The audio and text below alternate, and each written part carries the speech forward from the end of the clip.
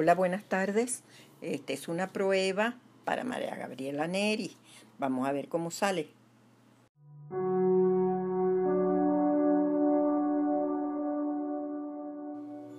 Buenas tardes. La Universidad Metropolitana, en su afán por insertarse en la transformación social de nuestra comunidad y con el ánimo de contribuir al desarrollo de líderes capacitados para enfrentar la disrupción que estamos viviendo en nuestro país, se ha abocado a la difusión de este gran proyecto liderado por Otto Scharmer. Iniciamos en septiembre con el Caracas ULab Hub, que estuvo formado tanto por profesores y otras personas de la comunidad, en septiembre de 2017 hasta diciembre de 2017. Luego se ofreció el proyecto Avícola Masivo desde la universidad desde febrero hasta junio 2018. Después logramos convocar a un grupo de profesores de la universidad desde febrero hasta julio de 2018 y luego continuamos ofreciendo el proyecto Avícola Masivo 2 desde septiembre a diciembre de 2018.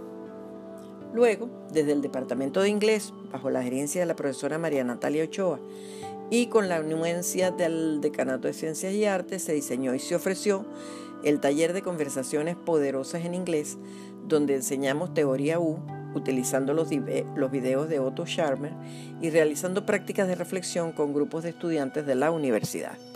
Este taller ya se ha ofrecido en 3 cohortes, una de abril a julio de 2019, o la segunda de septiembre a diciembre y luego otro taller de enero a marzo de este mismo año. En febrero de este año, con el apoyo del Decanato de Ciencias y Artes y de la Coordinación de Extensión del mismo decanato, se ofreció el taller Societal Transformation Lab, que duró hasta junio de 2020. Esta última parte del taller la completamos online debido a la situación de confinamiento que atravesamos.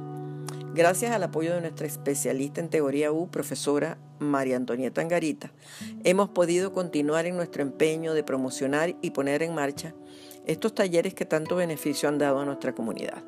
La Universidad Metropolitana continúa apoyando este esfuerzo, lo cual constituye un éxito para el prototipo que tanto María Antonieta como quien les habla nos propusimos realizar al inicio de 2018.